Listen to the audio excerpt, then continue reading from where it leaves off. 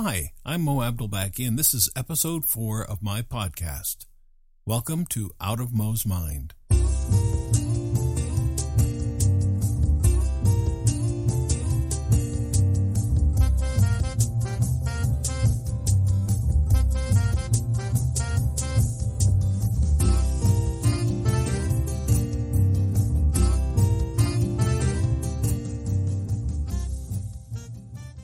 Today we're going to take a romp and maybe have some room. You put the two together any way you'd like. Today's adventure is called Gird Your Holiday Loins. Shall we? So first of all, have you ever wondered what girding your loins means? Well, it's actually girding up one's loins, and let me tell you what it's about.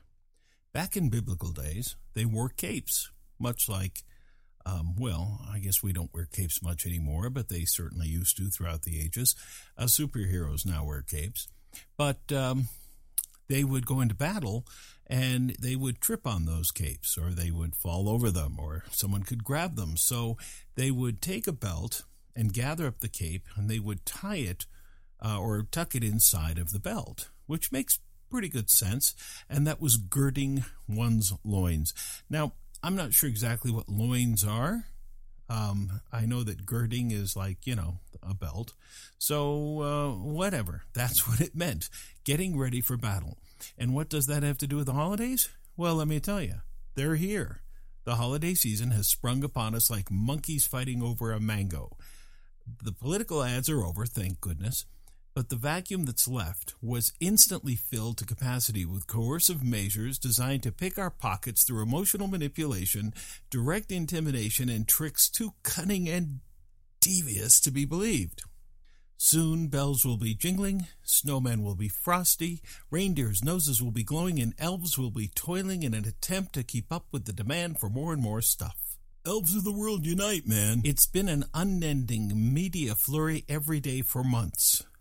Okay, for years.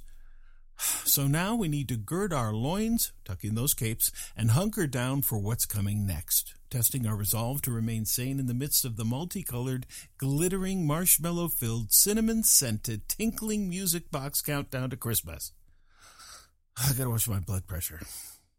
Now, none of us is immune to what's about to happen. We live in a stuff-oriented society where more is not only better, but also wins. But it doesn't have to be a miserable process. For example, let's talk about Thanksgiving. It amazes me how many people dread Thanksgiving. I mean, it's only a meal, right? Yes, it may be the highest caloric gut bomb of the year, but for millions, it's just as laden with emotional baggage as it is with calories. You can change that dynamic right now, and it's simpler than you think. To begin with, decide what type of Thanksgiving you want. Now, think about it. Is that plan realistic? For example, a Thanksgiving alone at the Louvre, munching on turkey legs and escargot, sipping a glass of Pinot while gazing at the Mona Lisa probably isn't realistic. And as silly as that sounds, it's no more ridiculous than trying to appease everybody and cater to everyone's wishes, desires, and tastes. We once served 3 different types of potatoes at a Thanksgiving dinner, while another person made dumplings, because that's what they had when they were a kid. About the 3rd time these types of demands were made for the buffet-like meal, it took about 3 times, it seemed logical to actually go to a buffet for Thanksgiving. It was great. If you haven't done so, you might consider it.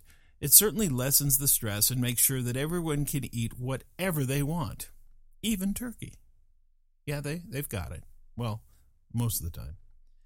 Yes, I know it's just not about the food, but we've made it that way, piling on emotional calories as well as literal ones. I say enough. If you want to gain perspective, volunteer to serve Thanksgiving dinner for the underprivileged. Trust me, that will change your mind about things pretty quickly. Minimize the pain, decide on a menu, and stick to it. Take the pressure off yourself and make Thanksgiving a non-issue by disentangling the weirdness and making it about being grateful for the blessings you have in your life and the people you love and who love you back. Obviously, this isn't easy, and you can expect a lot of griping and criticism. but it just might change your life. At the very least, maybe someone else will take it over and you can complain about the way they do things. I like that idea. 2 or 3 days after Thanksgiving, no one will remember that they didn't have their favorite jelly deal stew or beef suet gravy. If they do remember, they need more than a meal to make them happy. Then comes the real push after Thanksgiving. The countdown to Christmas is one of the craziest things we do in our culture. We make it about guilt, gift giving, gift receiving, regifting, more guilt, stuff, more stuff, a little bit more stuff, guilt about having stuff, drinking, guilt about drinking, eating, guilt about eating, envy, jealousy, insecurity, overcompensation, guilt, additional guilt, and a fear that we won't be as happy as the squealing family in the commercial who just found a luxury car with a giant bow on it, gleaming in the driveway as it begins to snow, implying that they have everything that you don't until you buy that car. Is that really what it's all about? That's more than that, isn't it? This is the countdown to the solstice. In the old calendar, Samhain, or Halloween, marked the beginning of winter. Bundle up, embrace the cold, and look forward to the solstice itself as the real goal of the holiday, and not all the sticky, gooey stuff associated with it. Of course, this time of year has an immense amount of religious experiences involved with it.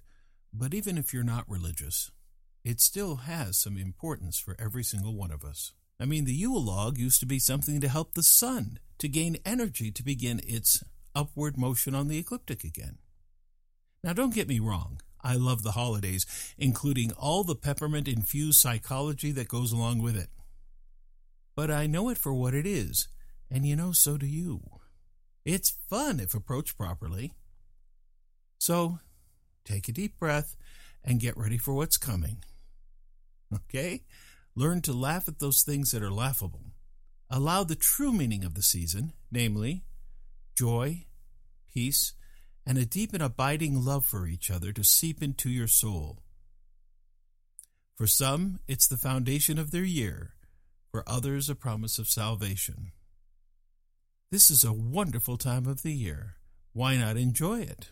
Smile, laugh, cuddle up in all the warm fuzzies you can, and remember, Santa Claus is every bit as real as you want him to be. For me, he's very real and my dear friend. He makes me calm inside and helps me to spread the love, but I'll talk more about him soon enough. Until next we meet, I wish you peace and love.